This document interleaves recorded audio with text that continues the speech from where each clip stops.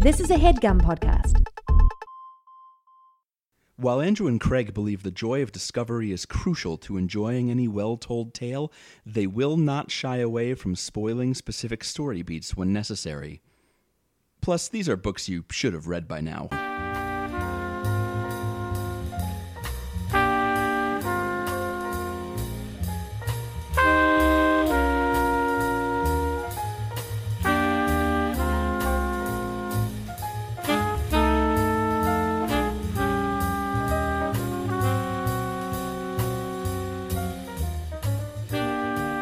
Happy New Year, everyone. Happy birthday. My New Year's resolution.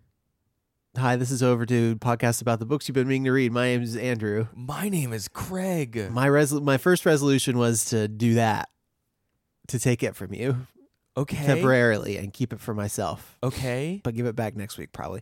And my second resolution is to be less sick than I've been so far in 2019. Sure, yes. Get better. That's a good resolution. I think you're delivering on it. You're better than I saw you the other day. I'm working on it, yeah. That's good. I Still think got some snot in my honker. that's where you should keep it. But I'm getting rid of it. Before we talk about the first book of this year, Philip Pullman's The Golden Compass, I'll say that my resolution is to look at all of the stuff that I hoped to do in 2018 and see if I can do like half of it in 2019. Wait, how much of it did you get done in 2018? There's some of it, but there's a bunch of things that I just didn't do. Uh-huh. And if I could do like half of them this year. If you could do half of the things that you didn't do. Yeah. So what are we talking, like a third of the things that you'd planned to do just last year? Yeah. Something like that? Something like that. And okay. I don't know if I have anything new that I want to do. I'm 2 years behind on my life, maybe, oh God, that sounds like a real bummer. I don't want to say that. Big projects run behind all the time. Yeah. It's just, my life is like basically a real estate project. Yeah. Yeah, or like implementing laws and things. Like it takes time. Takes a lot of time. Well, thank you for your support because it's coming along, but we need some time to get this. Your other resolution, I guess, should be to describe the show for new listeners. Yeah, their resolution might be to listen to the show. So every week, one of us reads a book that we've never read before and describes it to the other one. From me. I'm just telling, like in the future, this is how you might do it. Oh. Because as we just discussed, you have like pretty serious follow-through issues. Okay, so thank you for demonstrating for me. So, Andrew, you have never read this week's book. I've never read this week's book. But it's The Golden Compass, a.k.a. The Northern Lights, or Northern Lights. Sir Philip Pullman. Sir Philip Pullman. This was recommended to us by one of our Patreon listeners. Thank you, Austin, for your recommendation. And also by my wife. My other resolution is to do that more. Great, good. She wanted me to read the book, and then I did. And then there's two more, which she probably also wants me to read, which I haven't agreed to read for the show, but maybe I'll just read them anyway. What is that? That's just called living and reading. Good start to this year so far. It's going really good. I'm sick still. Okay. Well, you're working on it. We talked about that. Yeah. Philip Pullman, Sir Philip Pullman, Sir Philip Seymour Pullman. Yep. Is that his middle name? You don't know that? No. He was born in 1946. His dad, I believe, was a bomber pilot, and his family moved around a little bit. And then his dad died when he was pretty young, and then his mom remarried, and he moved to like Australia or Zimbabwe or something. He moved around a lot as a kid. Those are different, countries. And then he ultimately moved back to Wales and then studied at Exeter. It'll come up a little bit later, but he had a teacher who instilled in him a love for Milton's Paradise Lost, which is probably a book we should read sometime, but don't tell us because it'll take forever. And that is actually where the title of this book comes from, so we'll talk about that. The American title, The Golden Compass, or the original title, The Northern Lights? I was both of the American, the overarching title, His Dark Materials. The American title and the overarching trilogy title. Okay. His Dark Materials. He was a teacher for many years. He liked to close his Friday classes with a 15-minute story, just like off the top of his head, based on like, stuff they might be learning. And he kind of has cited that as some of where he honed his storytelling craft. He was also writing. What? Did you ever have in school a teacher who you could kind of derail by asking them to do stuff? Like we had a science teacher we could always derail by asking her to give us like college advice. Oh, good. And then like the last 15 minutes of any class would just be that instead of whatever we're supposed to be learning about dissecting frogs or whatever. We had a math teacher in high school who we could derail really easily. Someone actually once asked him to stop telling a story, and it was like she had kicked a dog. Like the room went silent, and people were going to rebel because they were so mad that this girl wanted to learn, I guess. Well, it's going to ruin everybody's scan. I know. Anyway, that's what this made me think of. Yes. It's like, yeah, I bet all these kids in this class were super hyped to hear their professor make up a story for 15 minutes every week. It ties to a through line that Pullman has has had in a couple of interviews I read, where he bemoans standardized testing, he bemoans like over standardized curricula, and he thinks that storytelling is a really useful way to learn things and digest information. He wrote his first children's book, Count Karlstein, in 1982. About a Jewish vampire. I don't know what that's about. He wrote some other novels, and then his Dark Materials is the series that we're going to be talking about today, and the first book of which, originally published under the title Northern Lights, aka The Golden Compass, was published in 1995, followed by The Subtle Knife in 1997, and The Amber Spyglass in, 2000. 2000? Yeah. Just 2000, yeah. And then there were two shorter works in the same universe called Lyra's Oxford and Once Upon a Time in the North, which were published in 2003 and 2008, respectively. Mm-hmm. And then the start of a new trilogy called The Book of Dust began in 2017 with La Belle Sauvage, which means the savage girl. Okay, thanks for your translation. And it takes place, I guess, before His Dark Materials saga, where the main character in this is just a little baby. And then the next two will happen after, is my understanding. Okay. He's received a bunch of awards for these books and like his work in general. Spyglass won the Whitbread Book of the Year. Excuse me? The Whitbread Book of the Year? Do Not you mean white bread. bread? No, just Whitbread. The Northern Lights won the Carnegie Medal, I think, in 95. And then when they did everyone vote on which Carnegie winners are the best, it won that competition also. The Carnegie winner. Carnegie of Carnegies, it's called. As I said before, the title of His Dark Materials, the series, and The Golden Compass, this book in America, come from two sections of Paradise Lost, and both sections are about like the scope of the universe and whether or not there are like other worlds that God could have made if he wanted to. That seems relevant to the book. It does. So here's what you get in the intro after an excerpt from Paradise Lost Book 2. Oh, okay. Is The Golden Compass forms the first part of a story in 3 volumes. The first volume is set in a universe like ours, but different in many ways. The second volume is set in the universe we know. The third volume will move between the universes. Huh. Okay. So just kind of priming you for some Multiverse. Inter-universal travel here. Sure. Like going abroad, basically. Yeah. Yeah. Exactly like that. Yeah. The big thing that I found on Pullman and his work is like some of the controversy regarding the books, the adaptations of the books into plays, and then the controversy surrounding the movie they made in 2007, and then they never made any other movies. Yeah, I feel like this and the Narnia movies kind of fell into a hole where nobody was interested enough in them to merit their completion. Because in the Narnia movies, like the new ones only get up to like the second or maybe the third book. I think they made Prince Caspian. And New Narnia I movies. remember kids standing around in a sad castle. Chronicles of Narnia being made into new movies by Netflix, October Ooh. 2018. Okay, that's different.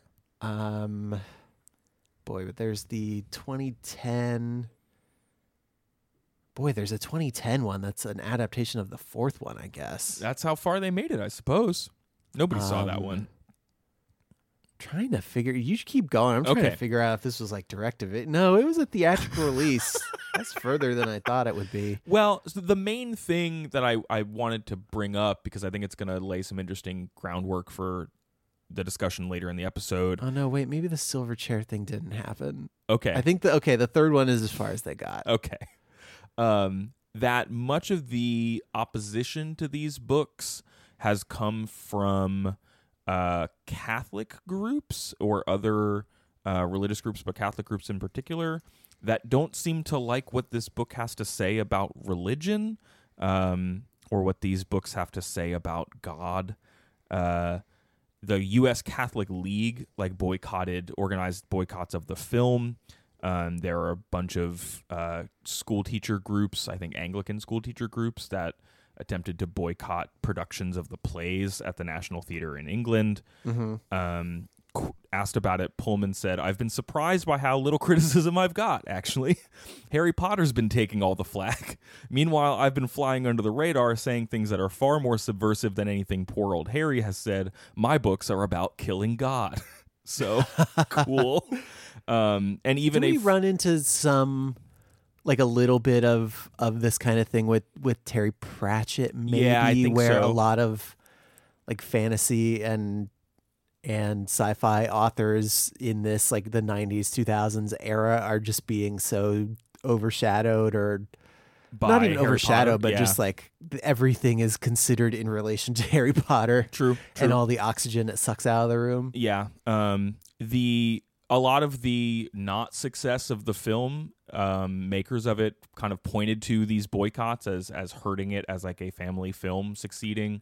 Though Guess. reviews were also kind of mixed. So Maybe it was that. it seemed to have been probably a little bit of both.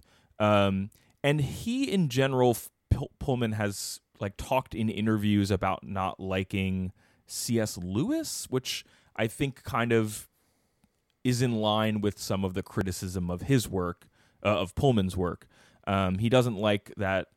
He considers Narnia propaganda in the cause of the religion Lewis believed in.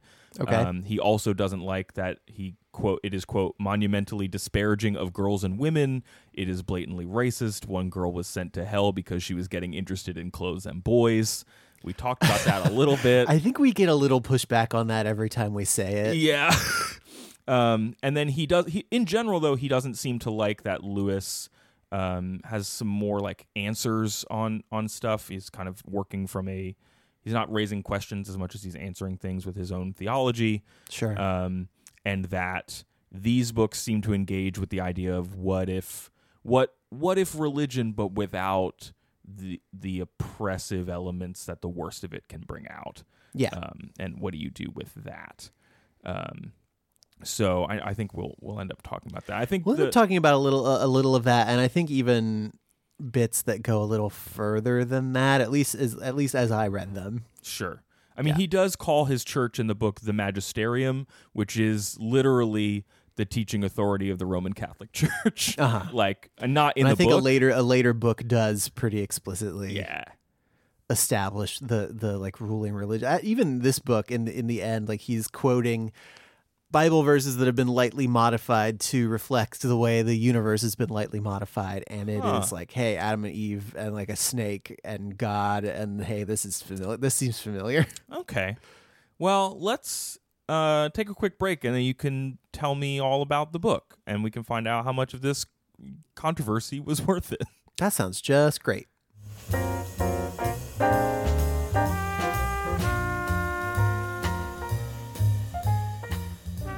Andrew, my teeth, Show them to me. What's up with them? they're jacked up. They're dirty. I need help. No. Do we have a sponsor this week that can help me out? Luckily, yeah, we do. It's Quip. the toothbrush guys. Oh, cool. That's their new tagline. A new year means new resolutions, and we've got one that you're working on twice every day. It's your oral health. Boom. And with a Quip electric toothbrush, sticking to good habits is simple. The guiding features are like a built-in support system for better brushing. So I've been using a Quip toothbrush for quite a while now. It's got sensitive sonic vibrations for an effective clean that's gentle on your sensitive gums, because people brush too hard and some electric toothbrushes are too abrasive. And also has a built-in 2-minute timer that pulses every 30 seconds, so you can switch sides and clean your whole mouth evenly. You don't want clean top chompers and dirty, nasty bottom ones. It's true. It's got a multi-use cover that works as a stand and also a little travel cover when you're out and about.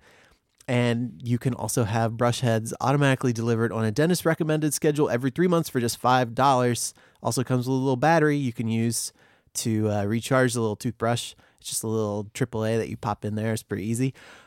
So yeah, I like Quip because they do send me new bristles, and otherwise I would just use the same toothbrush bristles until they literally disintegrate in my mouth. And I would bet that's why over 1 million happy, healthy mouths love Quip too. Quip starts at just $25. And if you go to getquip.com/overdue right now, you can get your first refill pack for free. That's a $5 value for free. Your first refill pack for free at getquip.com/overdue. Getquip.com/overdue. Clean up your nasty mouth. Andrew, one of my resolutions this year is to just learn more stuff. Okay. But I don't always have the time to learn as much stuff as I want. Obviously. And you're just also, like we said before, just like not good at accomplishing your many goals. Yeah. So one of our sponsors this week, Blinkist, I think can help me out. If you're like me, the list of books you want to read or those people suggest you read is never ending and always expanding. You simply don't have time to read them all. Our sponsor, Blinkist, has solved your long list of must-reads once and for all. It's the only app that takes thousands of best-selling nonfiction books and distills them down to their most impactful elements so you can read or listen to them in under 15 minutes, all on your phone, Andrew. Ooh, nice. With Blinkist, you will expand your knowledge and learn more in just 15 minutes than you can in almost any other way. Plus, you can listen anywhere. I like to listen to stuff on my phone while I'm biking to work. Ooh, interesting. Because I can't look at my phone, but I could listen to it, and it's a commute that I use. I like to listen to things when I walk to lunch because I work at home. If I don't walk to lunch, then I don't interact with people most days. It's important. The Blinkist library is massive, from timeless classics like Think and Grow Rich to current bestsellers like Fire and Fury. I think people might want to check out The Sixth Extinction by Elizabeth Kolbert. It's a book that I've certainly been meaning to read. We might be living through the sixth extinction on the planet Earth, and you might want to know more about it.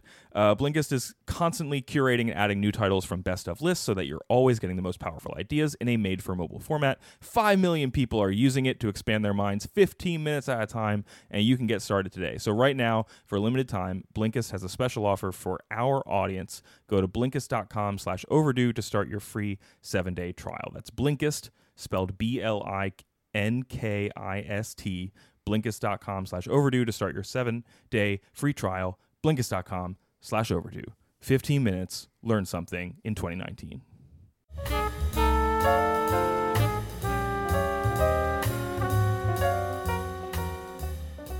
Andrew, I'm lost. Do you have a compass to help guide the way?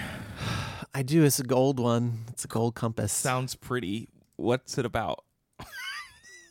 I meant the book, not the actual compass. Not the compass. Well, I mean, what the compass is about is also important. Okay. Well, But, tell me a little bit about what this book is, and then we'll talk about what it's about.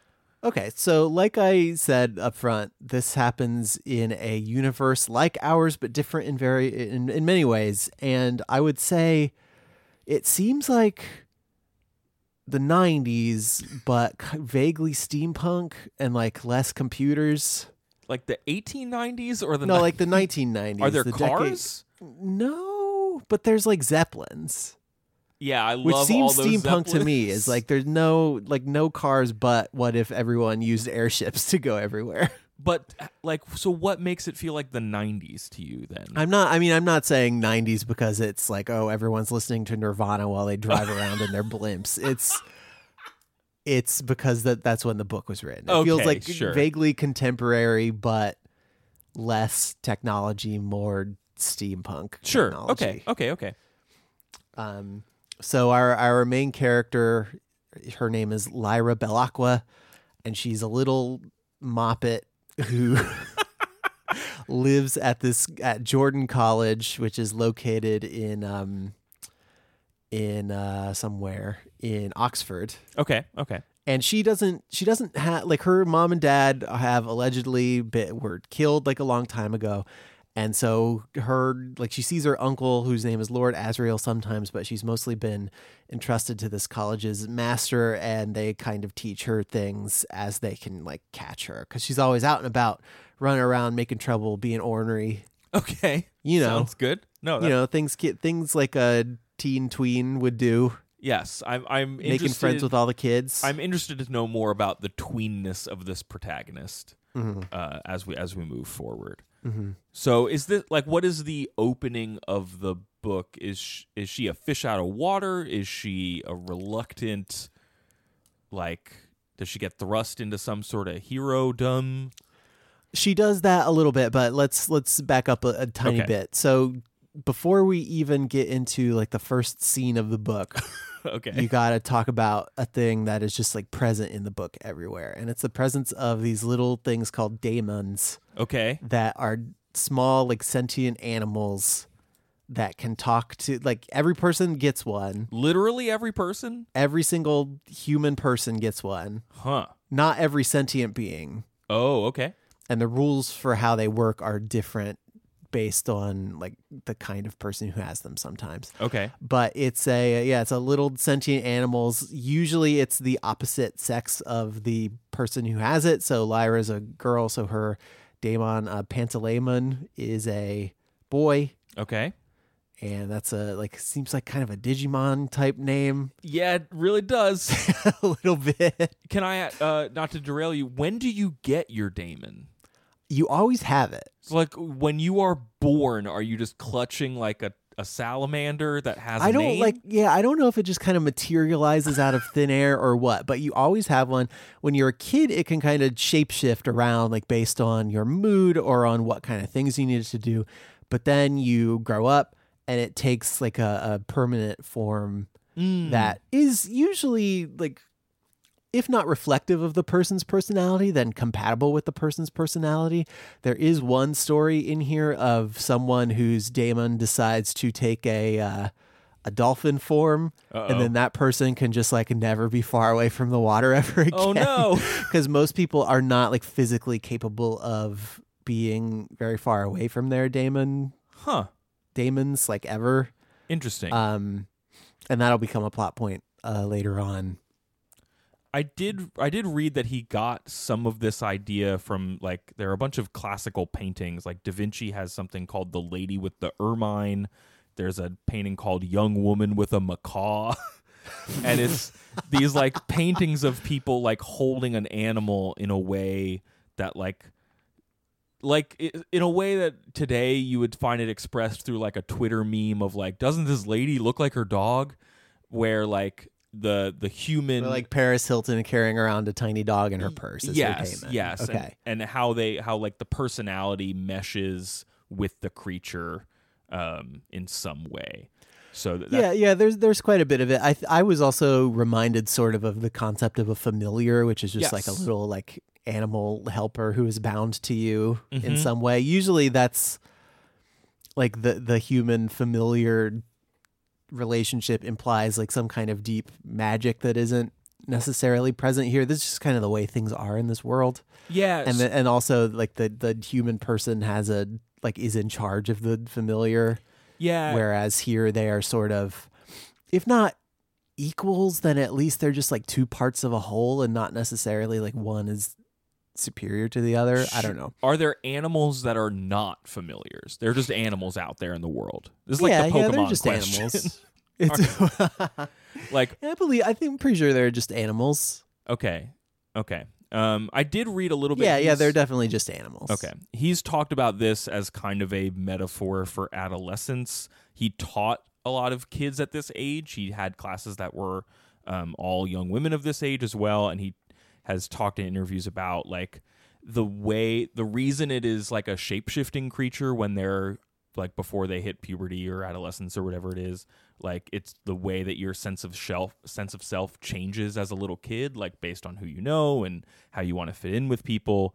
And then once what he has said is like the story of yourself that you start telling for the rest of your life, like that's when it would lock into whatever creature it is.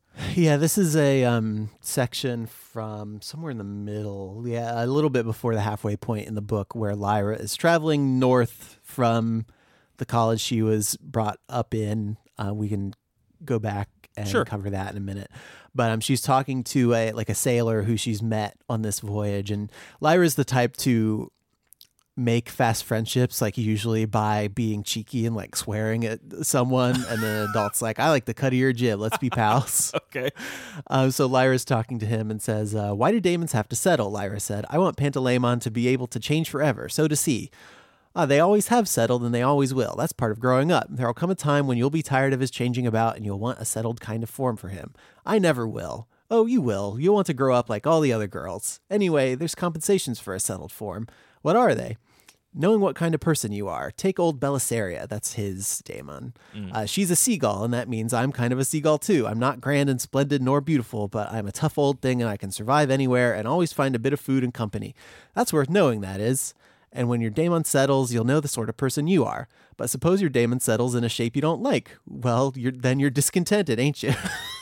There's plenty of folk as would like to have a lion as a daemon and end up with a poodle. Until they learn to be satisfied with what they are, they're going to be fretful about it. Waste of feeling, that is. But it didn't seem to Lyra that she would ever grow up, which is a thing that I think you feel a lot when you're a kid. Yes. And then you become an adult and you're like, what is time? I got a third of the things done in 2018 that I wanted to. No. Oh no.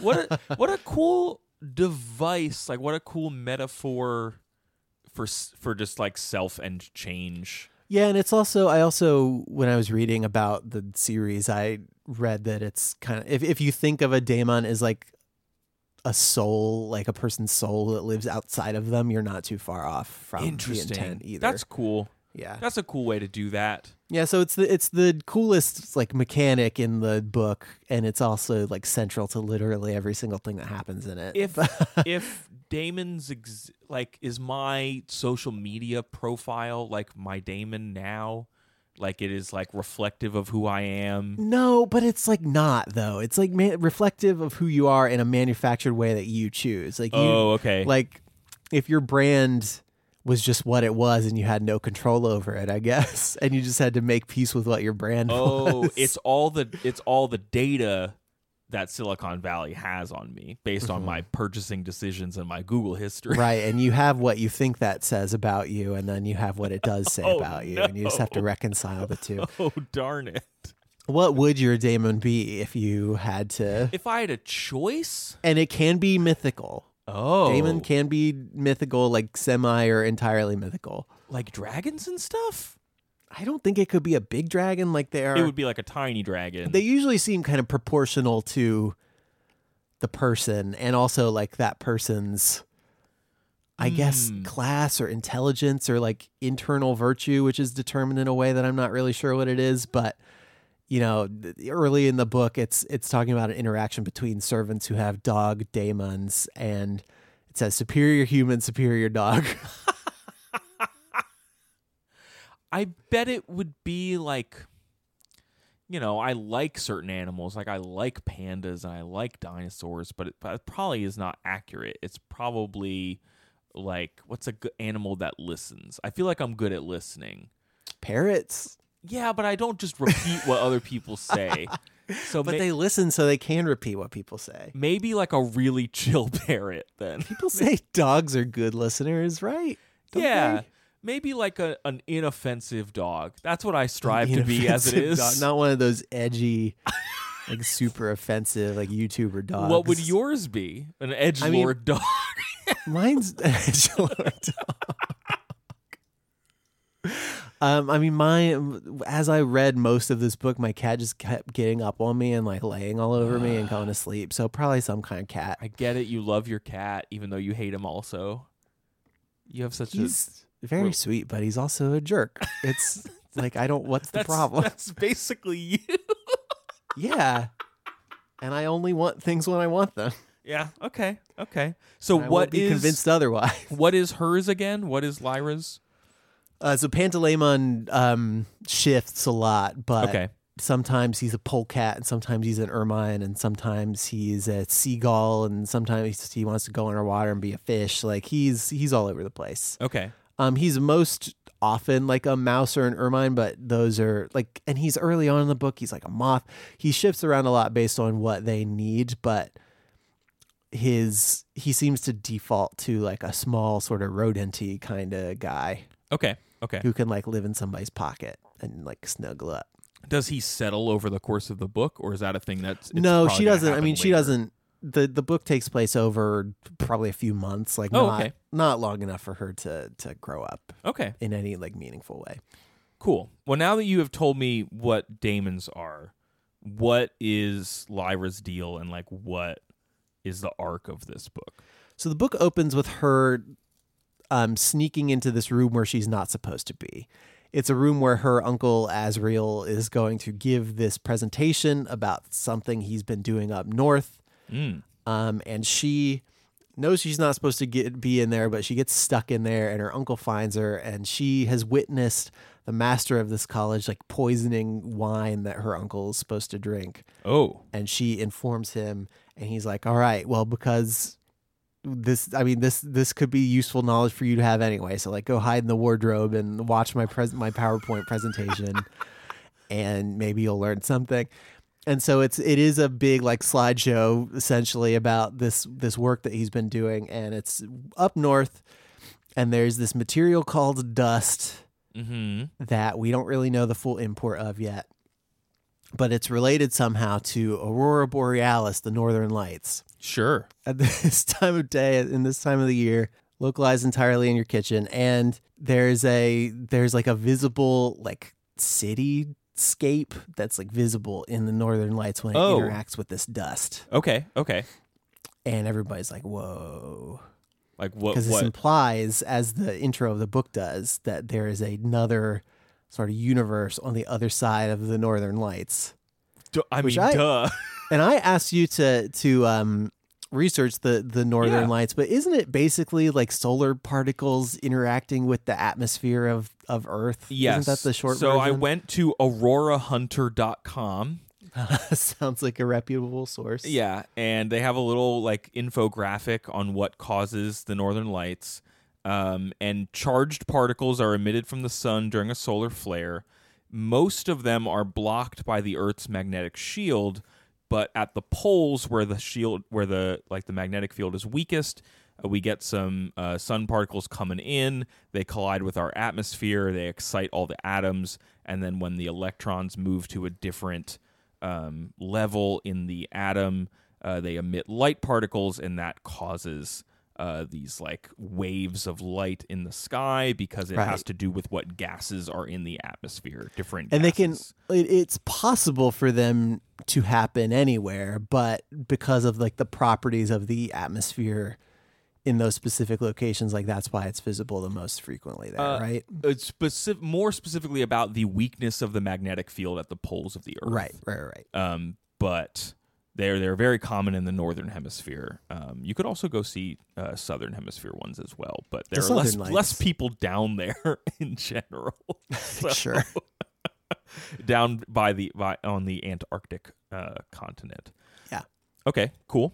But that's the deal. So there's dust, and capital D dust. Oh, capital and D. And there's dust. also a mysterious city up in the Northern Lights. Okay. And this guy, Lord Azrael, is gonna like go there. He's like, he's just doing experiments and trying to figure out like the deal. And sure.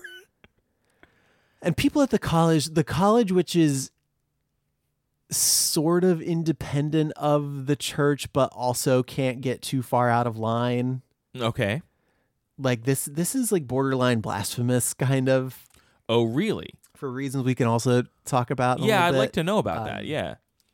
Because dust like gets tied up in religion in ways that I don't. It kind of is used as a stand-in for original sin, basically. Like kids don't attract a lot of dust, but then you start to attract dust as a teen, and then as an adult. So it's sort of associated with like both knowledge but also shame, much like, eating the apple. Yeah. Are you supposed to like go to church and confess your dust and then the No, priest like dusts that's you off? Or I've jumped like all the way ahead to the very end of the book where Asriel Sorry. and Lyra are having like a info a dump? deeply expository conversation about Okay, what dust sure. is and how it links up to God.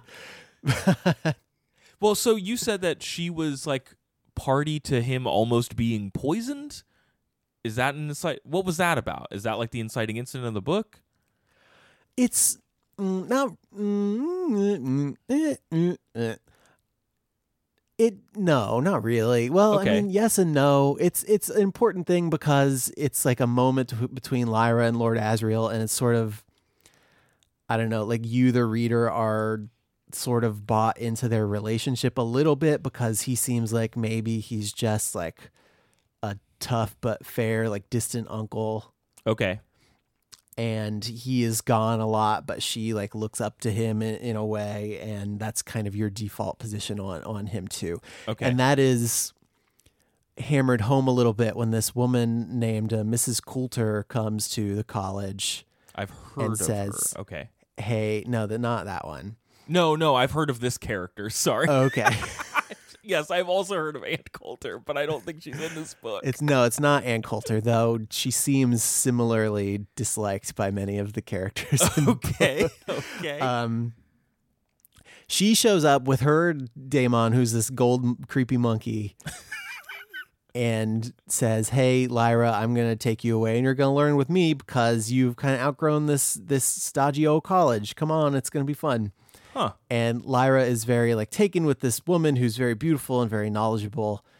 And the master, like before she's due to leave, the master, who she's confused about, right, because he tried to poison her uncle. Yeah. Master calls her in and is like, "Hey, have this.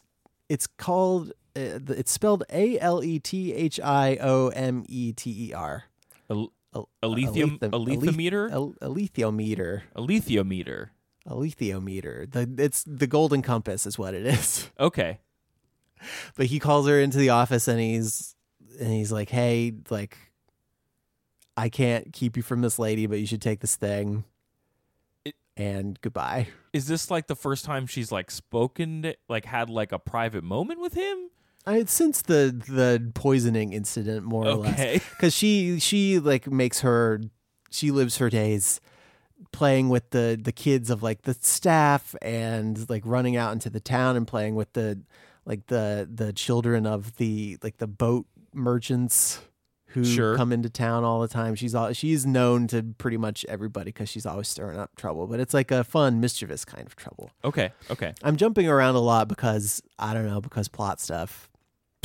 Well, And everything is linked, and like I don't know how much plot stuff I need to like get into before we can just like talk about themes. I want to know what happens in the book, though. Yeah, I'm Like, working on it.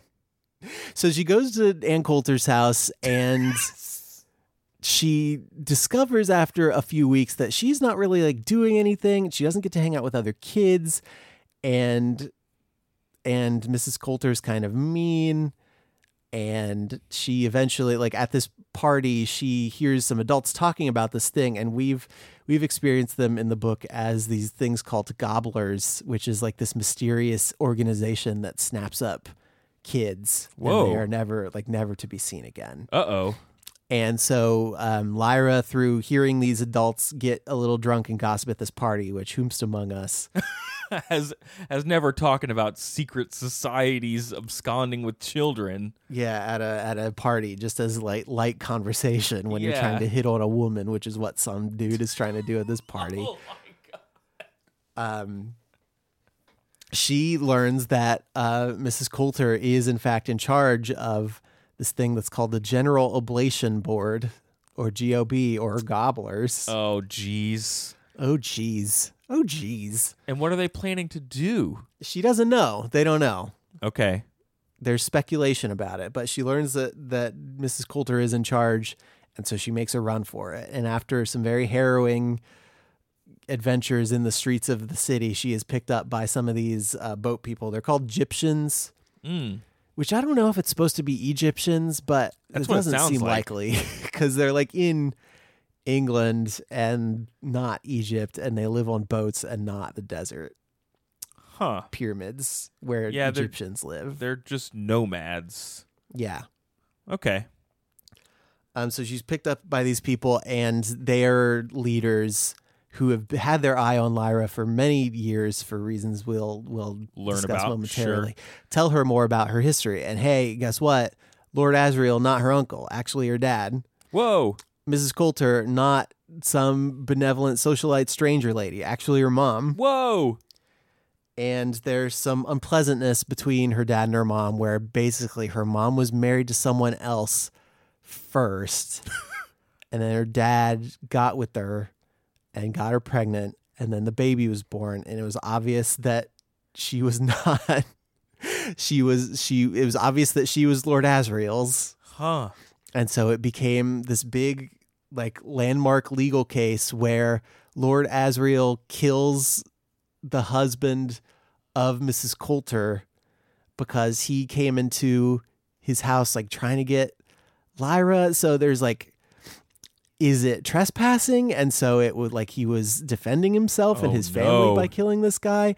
Or was he within his rights to come and like get his wife's daughter? Okay. Yeah, like so there's a lot of fighting, but while this is all happening, she is being raised by a maid, basically, who ends up being the woman who captains the ship that she's on. So she's kind of accidentally found her way back to a surrogate mother figure. That's interesting that she's like out of a like it's not quite a quote unquote broken home scenario, but like this. I mean, it's not together home. Yeah, I mean, that to me feels very 90s. I don't want to speak for 90s Britain, but like only 90s kids will get this one. Oh my God, I feel like that this like characters not coming out of like stereotypical family situations is like a thing that obviously happens increasingly as it's reflected in the culture. So that to me just feels like a very 90s thing. Well, but I mean, if you think back to, say, a Narnia, or I'm sure there's other, I mean, he didn't write it with like young adults or kids or whoever in mind. Pullman didn't. But I think this is a common trope where like where is anyone's parents? That's true. So to have like them involved, the sort of the parentless child who finds their way into adult situations and then manages to thrive is like a fairly common trope, like even absent a broken home dynamic. Yeah, well, and that's useful to kids reading or people reading in general, because like you can feel that way even if you're not from that situation explicitly. Like you can emotionally feel that way, especially when you're 12 or 13 and you're like, I'm on my own. This is me. Well, or like no if one's you're ever reading felt like this way. if you're reading a Harry Potter, and like even if you weren't raised by your horrible aunt and uncle who keep you in a closet under the stairs, Yes. you can be like, Harry doesn't have parents. I have parents. I like my parents. It would be bad not to have parents. Yes, that's true. Harry Potter situation is not great. I have deduced that through my kid logic. Through my child logic. Sure. And so the whole time this is happening, you are also picking up like more background information about daemons. Sure. Okay. So what you get is there's a very, very, very, very strong taboo about touching someone else's daemon. Like even to the point where like people who are fighting each other on a battlefield will not like grab each other's daemons. Like your daemons can fight each other, but human daemon contact is not allowed unless it's your own daemon. Okay. And there's not like that's kind of a norm thing. Sure.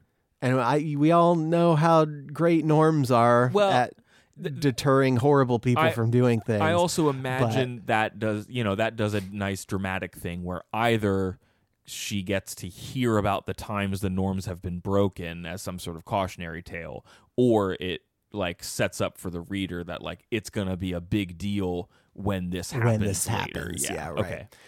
And also daemons can attack each other. When somebody dies, their daemon also dies. Can your daemon die, but you keep living? So that gets us to the next bit of the book. Oh. So one of Lyra's friends has been stolen. Like just before Mrs. Coulter took her up to her bad house, Lyra's friend Roger has gone missing, and one of the Egyptian kids also has gone missing, and she's worried about them and she's looking for them, but she has to go, and she's like, well, I guess they'll probably turn up anyway. But when she escapes and gets onto the Egyptian boats, like they are all worried about this too, because it seems like a lot of kids around here are getting snapped up by the gobblers, and someone ought to do something. So they're going to the fens for this big meeting of the Egyptians, and they're going to discuss what to do, and they're going to put together a task force basically, and they're going to go take care of it, because I think Lyra hears through people at this party that it's just all the stuff that's happening is like happening up north somewhere. Okay. So not only are these kids up north somewhere, but also Lord Asriel has been taken captive somewhere, and he's being held and guarded by these armored bears, who are another kind of sentient being in this book that we haven't talked about yet. Okay. And so they are going, and as this is happening, like Lyra is holding on to this golden compass and kind of intuiting how to read it. So it's got multiple different hands and then a bunch of different symbols around its perimeter. Okay. And each symbol has different meanings, and it has like multiple different meanings, and they're kind of prioritized. So one symbol, like this will be the first meaning for it. This will be like the 15th meaning for it. And as you like concentrate on it, and this isn't something everyone can do. This is something that Lyra can do. So this makes her special. So this is kind of her little a hero moment, sure, journey thingy. But she learns how to read, like ask this thing questions and then get answers back. Huh. And so she eventually like proves her. All the Egyptians are going to go off without her, and then one of the Egyptians like spies gets killed on a mission, and the leaders come to Lyra and they say, okay, well, we don't want to take you with us because you're a little girl, but we could use your compass reading abilities to kind of point us in the right direction. Okay. So they're headed north. They get to this little town, and here in the town they hear about one of these armored bears, but he's like, he did some bad stuff in town. I think he maybe killed somebody or like destroyed some property or something, but he's kind of outcast from armored bear society. Uh-oh. And he's just doing menial work in town, and maybe they can enlist his help to get these kids back and get Lord Asriel back, because these armored bears are big. They're big bad boys. They're like bigger. They're like polar bears who can talk and wear clothes. Sorta. Okay. It's just armor. They're not wearing like sports jerseys. Sure. They're not like sad about the Chicago Bears' big devastating 1-point loss to the Philadelphia Eagles tonight. Wow. Sorry about that, Chicago. These 30 seconds of podcast will look real bad if the Eagles lose next week, but that's not unlikely. Fly, Eagles, fly. What were we talking about? Well, so it sounds like I just get so excited about my birds. I know. So it sounds like the arc of this book is save the kids, save Lord Asriel, save the world. And learning along the way that Lyra is special related to this golden compass. Yeah, that's basically the arc of it. Okay. I do want to circle back to, like, you talked about dust being this, like... Yeah, I've been talking for a while. No. Okay. Like, this dust is, like, kind of a version of sin and knowledge, and this Northern Lights city operation that Asriel was doing is sort of blasphemous. Like, what of the church as an adversarial force are you getting in this book? Okay, let me blast through the rest of this. Okay. So there's a lab that Mrs. Coulter is running, essentially, which its job is to split children from their daemons. No. And in doing so, like releasing a bunch of energy. And they're also trying to like understand like how dust works, because they figure if they can split children from their daemons, before they can attract all this dust as like teens and adults, then they can fix original sin essentially. What? Yeah, it's wild. And people don't take well to this. Like a human can sometimes survive without their daemon for a while, but they die pretty soon after. Even if the human and the daemon are still kind of together, the daemon is reduced to a sort of pet, and that like innate link between them is gone. Like they just aren't complete people anymore. Mm-hmm. So that's the nefarious thing that is happening. And the church is kind of funding this work in the hopes of solving the original sin thing, basically. Whoa. So this is the way in which Mrs. Coulter is a big bad. And then later on, so there's this whole thing with the bears, which I'm not going to get to do any service, which is too bad because the bears are all really rad. The main bear, Yorick, Okay.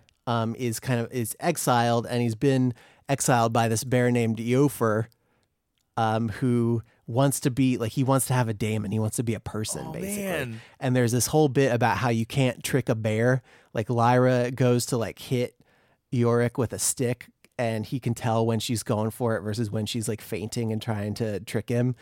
And he's like, you can't trick a bear, but because Eofor wants to be a human, he can be tricked. Whoa. And so Eofor, like Lyra lies to Eofor and tricks him into dueling with Eorik, who was like bear royalty, and he's supposed to be the king, but he was like exiled and tricked because Mrs. Coulter came and tricked all the bears. And then they get into this big duel, and because Eofor wants to be a human, he can be tricked, and so he gets tricked. And then Eorik is king of the bears, and he loves Lyra, who he calls Lyra Silvertongue because she's really good at lying.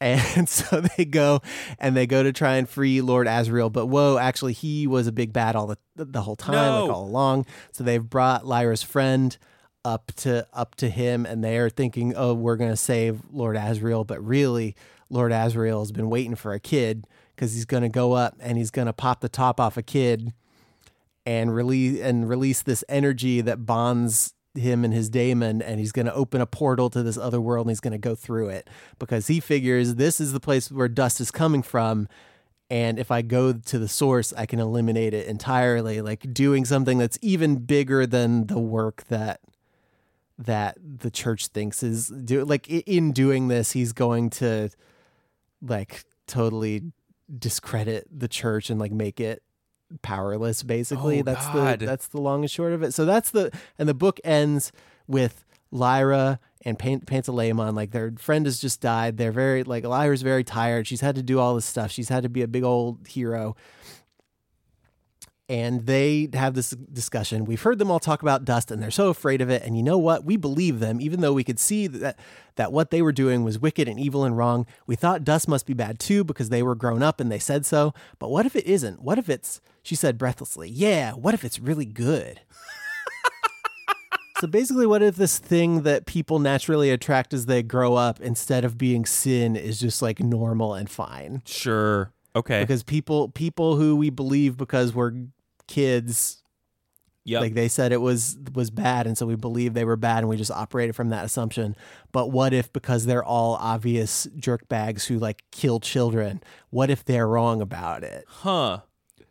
Interesting. Okay, so that's the plot stuff. Now reiterate your question about church stuff, well, so we can talk about kind it a of little bit. what you just said about like what if this thing that an authority structure has been telling us is actually wrong, or at least not as bad as they said, and what if the authority structure is actually really bad and harmful? Seems like a thing that people in the church might not want to hear. It's certainly a thing that like we're grappling with in the States with regards to like investigations into the church, like covering up like hurting kids literally. Not that that's what Pullman sounds like he's actually like talking about, but just... Yeah, I'm making a tiny bit of a mess of the link between the church as an institution in this book and dust. But essentially dust is so the deal with Christianity is in a lot of ways you're just kind of supposed to believe it, like the faith is part of the point. Yeah. And in discovering dust, in discovering this thing that the Bible appears to make reference to, and, there's a passage in the Bible that he reads that refers to, as part of original sin, as part of like eating this apple, your daemon assumes their true forms, and ye shall be as gods, knowing good and evil. They have discovered proof that this thing that's like relayed in this religious text actually happened. And so that's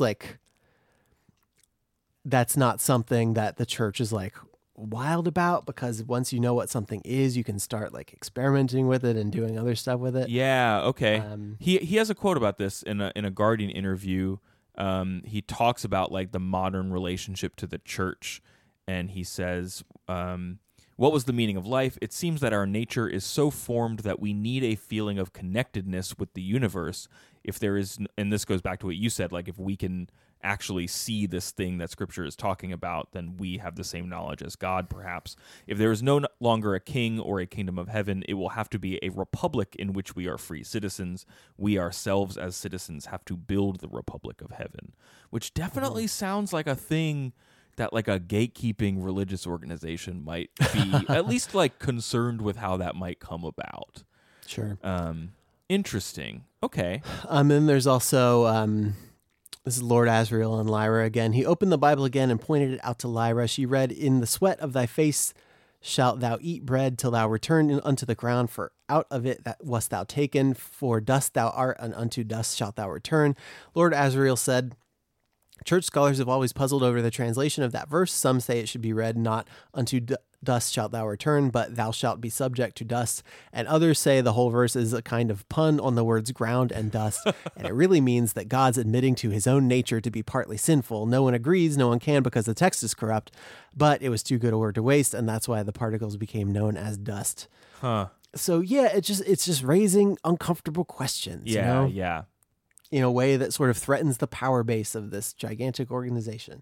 And seems explicitly tied to the age of its protagonist too. Like that is the age at which you start looking around and go like, but really? Is that? And then it's also like, it's equating the work that they're doing to split kids from their daemons with castrating kids to like make their voices better, and like wasn't that beneficial for church music. No. And so there's like precedent that they use to justify cutting these kids apart from this like part of them. It's like this whole thing, man. I don't know why they call him Philip Pullman, because he ain't pulling any punches. Gosh, shut up. Stop it. So there's all that stuff going on, and then there is I think the typical thing that happens when you're talking about any multiverse, which, flip a coin when it's in the air, either outcome is equally likely, but then it lands one way or the other, and the one thing becomes 100% true and the other thing becomes 0% true. But then what if there's another universe where the other thing happened? And so what happens is a trickle down from that. And that's where we're getting into our multiverse stuff that we'll be apparently exploring in later novels. Okay. So yeah. But that's why I refer to this bit at the end as kind of an info dump, because it's doing all of this like religious heavy lifting and all of this multiverse heavy lifting kind of all at once here at the end. Like you get it in drips and drabs, but mostly you are not sure what dust is. You're not sure what anyone's motivations are. Like, why are Lyra's parents so horrible to her? And it's all unfolded to us in one big dump here at the end. That's interesting. In a way that is, I think, fine for the first part of a 3-part series. Sure. And it does work as its own standalone thing, because you get a lot of cool stuff and a lot of cool relationships that get established. Yes. But it definitely is like, okay, well, I'm glad that I have all of this expository information that I can go forward with now. Oh, wait, the book's over. Yeah, I was wondering what it felt like it was setting up. I was wondering, like, I guess, does it feel like it's... Are there any other, like, devices that you feel like need to get like delivered on? Like, does it feel like something more is going to happen with the compass? Is that like there's some stuff with the compass. There's so the bears are one sentient species. They don't have daemons, but their armor is kind of like a soul to them. Okay. But they can also, like, if they lose it, they can make some more. Like, it's not necessarily a thing where it's quite the same relationship as humans have to theirs. And then there are witches who are people who live for a really long time and they have daemons, but they can be separated from their daemons by like any amount of distance and still like retain a bond. Cool. Okay. And so we get into some witch stuff, especially like factions between the witches, but that is not fully explored, I don't think. And then obviously you have a whole second world that Azrael and Lyra are both separately heading off into. Yeah, which is like at the very end of the book, which obviously is going to be a thing that's explored next time. Yeah, and that's the thing that I was struck by when you started talking about the book, is that it doesn't feel explicitly like a fish out of water kind of fantasy novel where it's like about it's like Harry Potter, where he's like, oh man, I didn't even know that there were wizards, and now I got to go be one.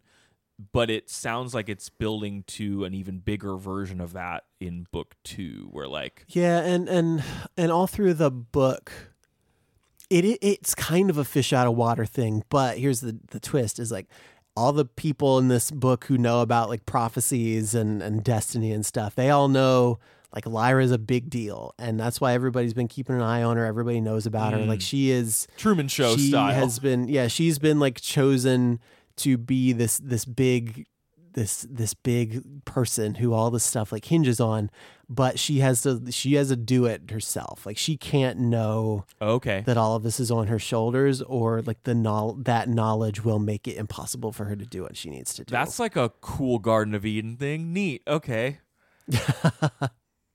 Huh. Cool. Okay. That sounds like his Dark Materials. Yeah, I dug this book. I don't know that I did the best job like talking about. I'm sorry you didn't get to talk about the bears more, because you were smiling a lot talking about the bears, and I was smiling listening to this. The bears are neat because one, it's just like big bears in armor, like wrecking each other. Like they're such big bear fights, and the bear is also that.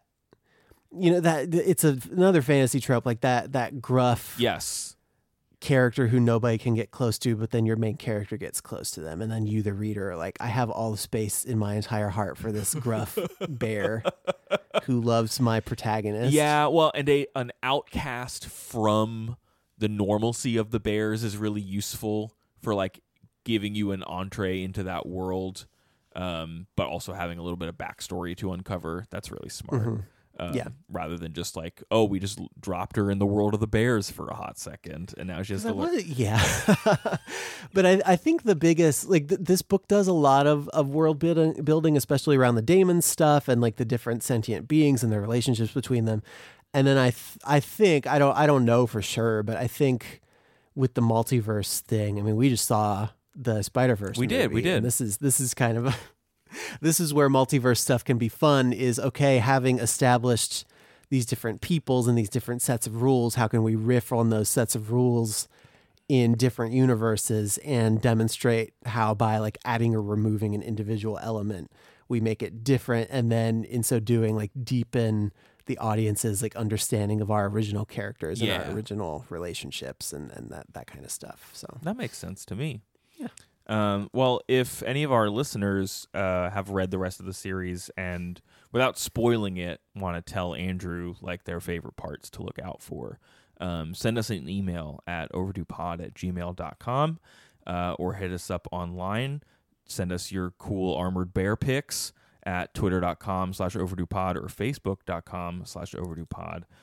Folks reaching out to us in the new year include Katie, Paris, Natalie, Cheryl, Adam, Amy, Renee, Jane, Carol, Gloria, Marilyn, Kristen, Mallory, and Steve, who helped revive our Goodreads group a little bit in the last week. So go check out our Goodreads group if you want to like chat with folks about the show. Andrew, if folks want to know more about the show, where should they go?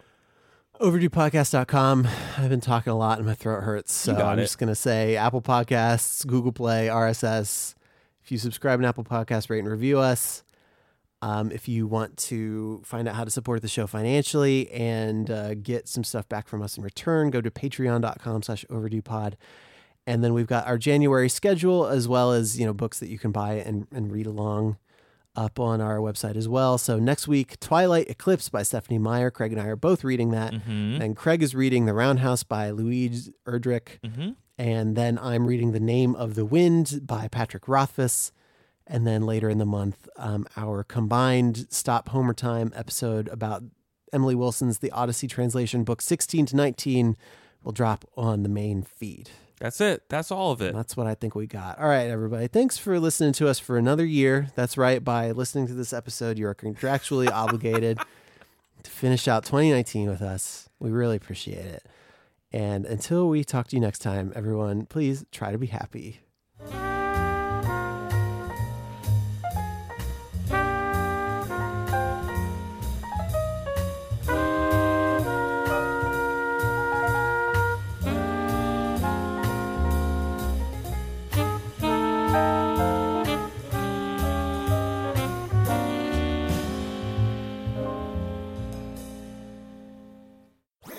That was a HeadGum podcast.